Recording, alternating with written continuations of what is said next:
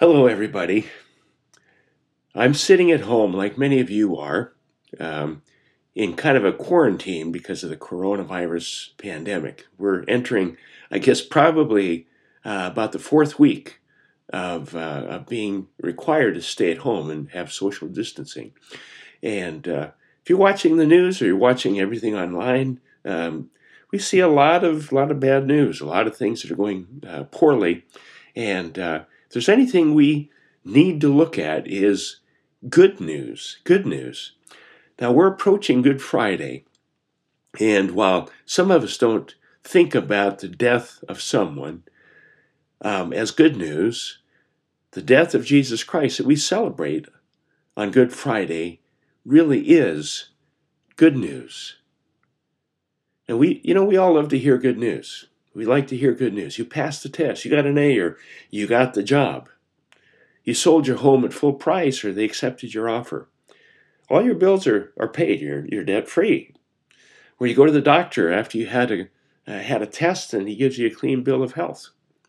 Or maybe you had the coronavirus test to see if you had it, and it came back negative. And of course, the negative in that case is positive, which means it's good news. We all love to hear good news. And the best news of all time is found in the Bible. And the writers of this good news call it the gospel. And it comes from the Greek word meaning good news. One of the persons that has written a lot about the gospel is Paul. Paul wrote a lot of the New Testament, and one of the books he wrote was 1 Corinthians. In the book of 1 Corinthians, he answered a lot of difficult questions, dealt with a lot of issues.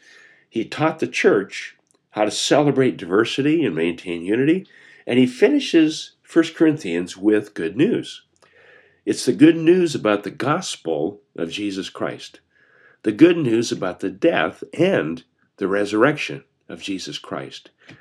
And today, as we're approaching Good Friday, and whether it's Friday afternoon or evening or whenever you're listening to this message, I want to talk about the good news about Good Friday. And we're going to look at 1 Corinthians 15. If you have your Bible, I'll give you time to open up to 1 Corinthians 15. We're going to look at the first 11 verses of this chapter as we look at good news.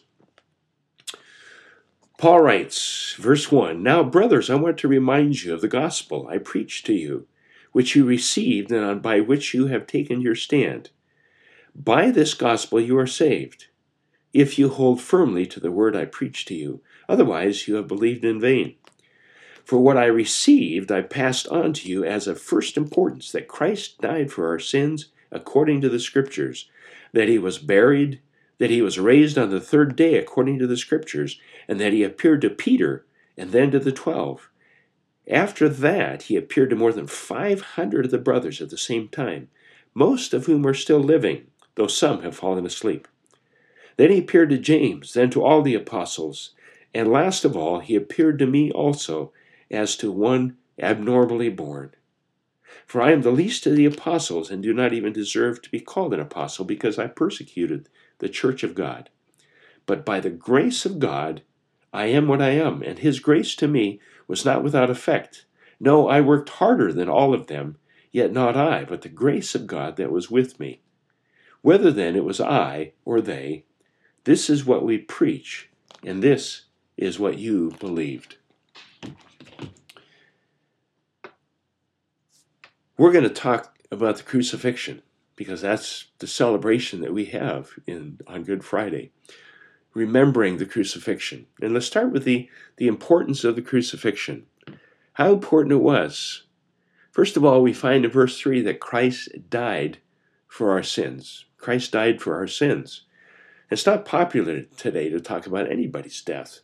And we see accounts on a daily basis, especially in the middle of this pandemic, about the death of someone. And we usually like to avoid talking about death or even thinking about death. And it was no different in the first century.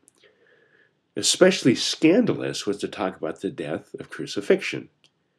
John Stott writes, "Crucifixion seems to have been invented by barbarians on the edge of the known world and taken over for them by both the Greeks and Romans. It is probably the most cruel method of execution ever practiced, for it deliberately delayed death until maximum torture had been inflicted. The victim could suffer for days before dying.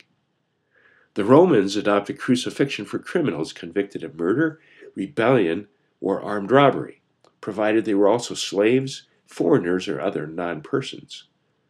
The Jews also regarded crucifixion with horror. They made no distinction between the cross and the tree, between hanging and crucifixion. In fact, Deuteronomy 21:33 says, anyone who is hung on a tree is under God's curse. Because of this distaste and revulsion of the crucifixion, many in the first century could not imagine worshiping a dead man who had suffered such a humiliating and painful death, even though his followers claimed Jesus had been resurrected. People were repulsed by this news then, as many are repulsed by it today. How can the death of someone be called good news? Paul calls this death good news of first importance. Christ died for our sins. Why? Why? It's always a question. Why was it necessary? And why would Jesus do such a thing? And what makes this so important that God planned this in advance, according to the Scriptures, it says, and Christ came to endure it? What does Jesus' death mean to us? What does it mean to you personally? What does it mean to me personally? What did it accomplish? And why is this important? Why on earth can this be called good news? First of all, number one, we find that Jesus died for us. It's personal. Jesus, if you're taking notes, you can write this down. Jesus died for us. It's personal. Jesus' death was not just some abstract demonstration of love. It wasn't just an example for all mankind to emulate. Jesus' death was not an accidental, unintentional event. Jesus' death was intentional and it was purposeful. It was for us, for you and me. In John 10:11, Jesus said, I am the good shepherd. The good shepherd lays down his life for the sheep. Further in John 10:17 and 18, it says, the reason my Father loves me is that I lay down my life, only to take it up again. No one takes it from me, but I lay it down of my own accord. I have authority to lay it down and authority to take it up again. This command I received from my Father. That's verses 17 and 18 in John 10. Jesus laid down his life for his sheep. That's us. And he chose to lay down his life. It's personal. It's for our sake. It wasn't for him. It was for us. It's personal. Number two, Jesus died to bring us to God. Jesus died to bring us to God. It's reconciliation. Reconciliation. 1 Peter 3:18, it says, for Christ died for sins once for all, the righteous for the unrighteous, to bring you to God. The whole purpose was to bring us to God. The righteous, Jesus, the unrighteous, us, to bring us to God. We ask, what is that all about? Well, let's say you have a disagreement or fight with somebody, and someone did something really bad to you. They betrayed you, or they wronged you in some way. All of us have experienced the alienation that comes in human relationships. We probably first experienced this in childhood with brothers or sisters, and if our parents were on top of it, they would teach their children how to resolve conflicts, how to reconcile those relationships with their siblings. We do not and cannot resolve conflicts by just pretending it never happened. We just hope it goes away. No, we have to deal with the differences. We have to deal with the offense. My parents taught us, as my two older brothers and I, to say, I'm sorry, will you forgive me? And taught us how to say, I forgive you. Yet removing the offense or removing the cause of conflict, the break in the relationship, we dealt with the issue, the wrong action or the offense. By dying, Jesus dealt with the issue. What was the issue? Our offense, our sins, the sins. The purpose of Jesus' death was to reconcile us to God and to restore that relationship. God is always the seeking, loving God trying to find a way to reconcile us and reconnect us to God. And in 2 Corinthians 5:17-19, it says, "Therefore, if anyone is in Christ, he is a new creation. The old is gone, the new has come. All this is from God, who reconciled us to himself through Christ, and gave us the ministry of reconciliation," that God was reconciling the world to himself in Christ, not counting men's sins against them. And he has committed to us the message of reconciliation. The purpose of Jesus' death was to restore us to relationship with God. He removed the problem, removed the cause of the conflict by dying for our sins. And Jesus' actions brought us new life, a new start, eternal life. It brought us peace with God, that we don't have to be in conflict with God. We can now have an open relationship. It's all restored. Reconciliation. Jesus died to bring us to God. Thirdly, Jesus died to pay for our sins. Jesus died to pay for our sins. It's payment. It's payment. Now, when we do something wrong, we need to pay for it. If we steal something, we have to pay it back. If we gossip and destroy a reputation, we need to make things right. If you wreck somebody's car, it needs to be replaced. Our legal system has payment built into it as well. If you have a lawsuit, you may file a lawsuit for monetary damages, or if you commit manslaughter or murder, you go to prison or pay with our own life. Whether it's burglary or drug dealing, there's payment involved. If you speed, you pay a fine. So we do the crime, we do the time. Well, God set up a payment system as well. And in the Old Testament, it was a sacrificial system of an animal and an altar. They would sacrifice animals and shed blood to pay for the sins of the people. The good news is what Jesus did, recorded in the New Testament. In Hebrews 9:12, it says, "He did not enter," this is into God's presence, "he did not enter by means of the blood of goats and calves, but he entered the most holy place once for all by his own blood, having obtained eternal redemption." We did the crime. Jesus did the time. Jesus paid. Jesus paid the price. Hebrews 13:11-12 says, "The high priest carries the blood of animals into the most holy place as a sin offering, but the bodies are burned outside the camp. And so Jesus suffered outside the city gate to make the people holy through his own blood." Jesus died to pay for our sin. It's payment. He paid for it. Number 4, Jesus died in our place. Jesus died in our place. It's called substitution. Substitution. Jesus' death and our sins are linked together. We deserve to die. We did the wrong deeds. We committed the sins. And Romans 6:23 says, "For the wages of sin is death." Now, death was not part of God's original plan for the human race. That wasn't part of his plan. Death is an alien intrusion into God's good world. Death includes physical death, which all of us will experience someday, which is separation from loved ones, family, and friends, separation from our earthly existence. It's also spiritual death, which is separation from relationship with God. We go all the way back to the beginning of humanity in the Garden of Eden. In Genesis 2:16-17, God said, "The Lord commanded the man, 'You are free to eat from any tree in the garden, but you must not eat from the tree of the knowledge of good and evil, for when you eat of it, you will surely die.'" Both types of death are seen throughout the Bible as divine judgment on human disobedience or our sin. And 1 Peter 1:18-19 says, "For you know that it was not with perishable things such as silver or gold that you were redeemed from the empty way of life handed down to you from your forefathers, but with the precious blood of Christ, a lamb without blemish or defect."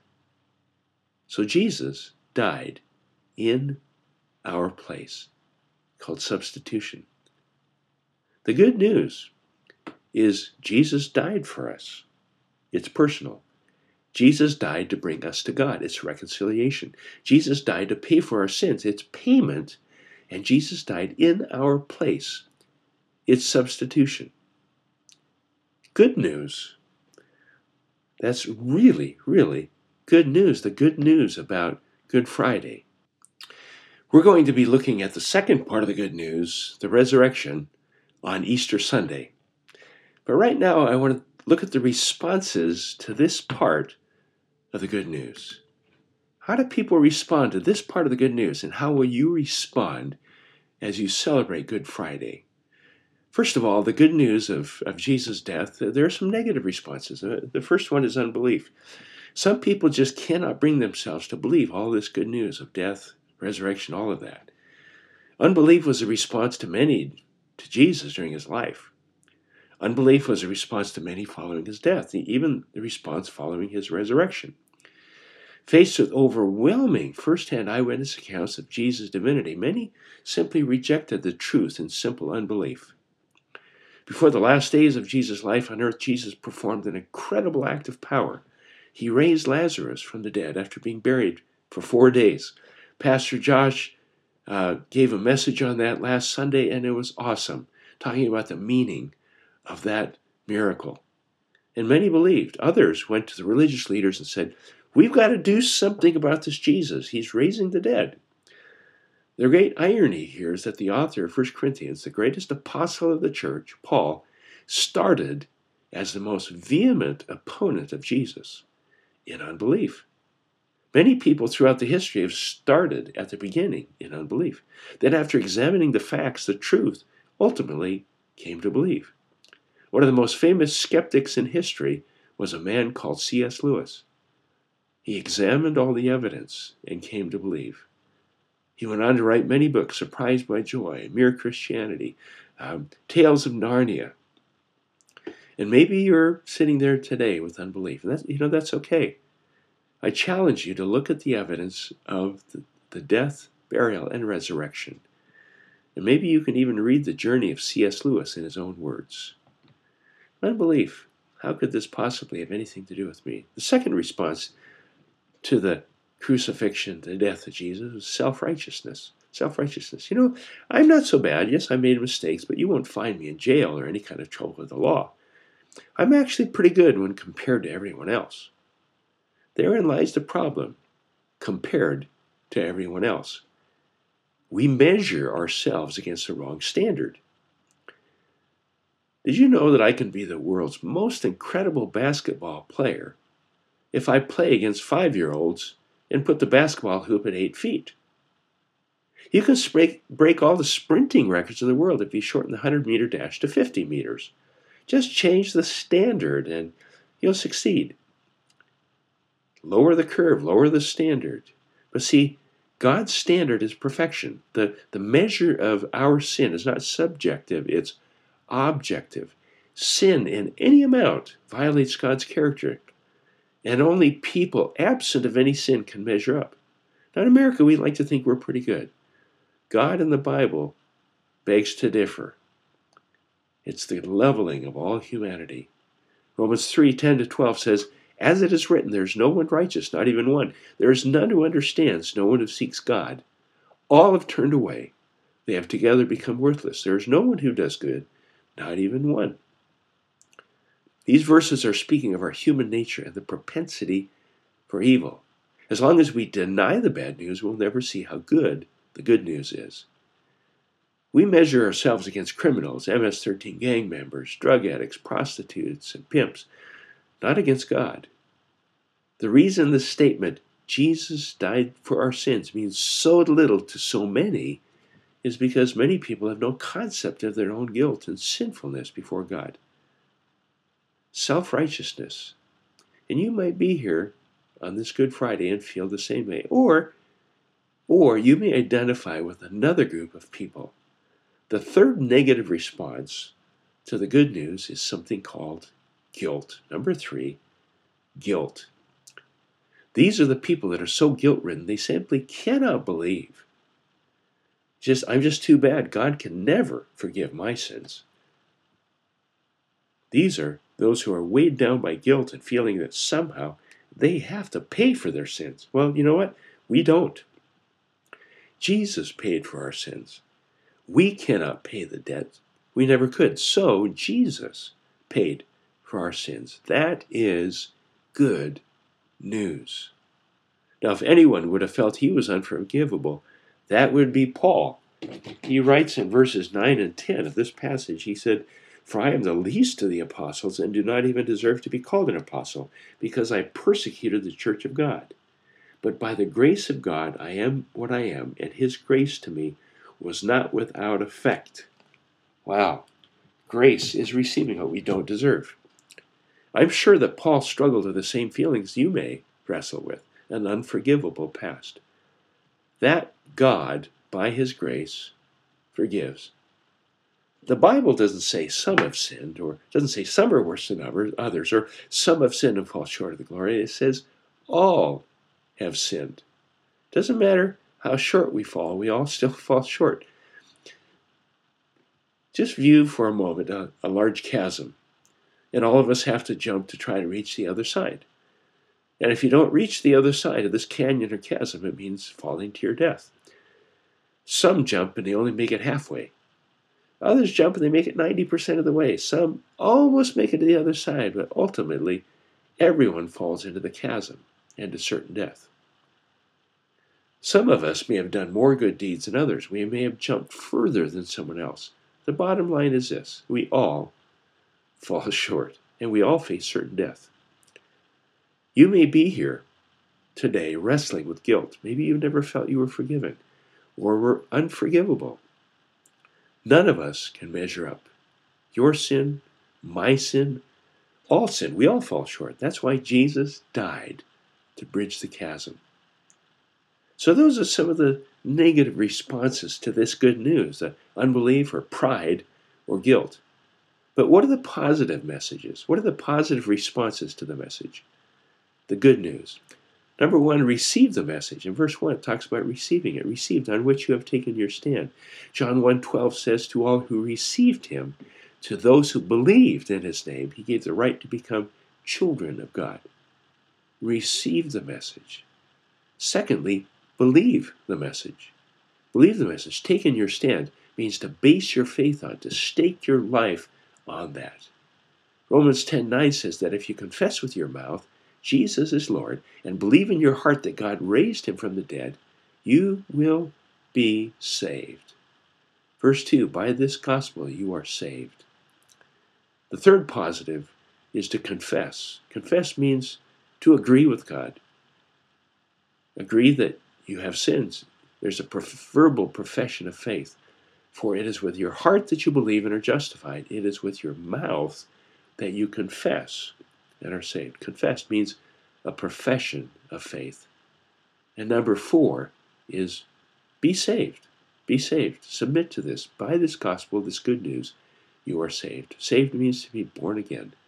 A new creation. It's God's action taken on us, on our behalf. Old things passed away. New things have come. It's good news. It's God's work, not our work. Ephesians 2:8-9 says, "For it is by grace you have been saved through faith. And this is not from yourselves. It is a gift from God, not by works, so that no one can boast." When it comes to our eternal destiny, there's no room for passivity, no room for neutrality. No decision is a no decision. How will you respond to this good news today? Good news. Let's pray.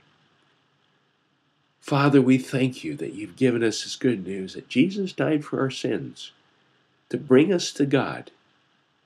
You built that bridge so that we could have a relationship with God. You paid the price so we didn't have to. And I thank you for that good news that we celebrate here on Good Friday. And as we go into a time of communion together as families and friends, I pray that you would give us a new vision of what the blood that was shed and your body that was broken, what that means to us personally. And that as we personally appropriate those gifts in communion, that you would change us and transform our lives. In Jesus' name, amen.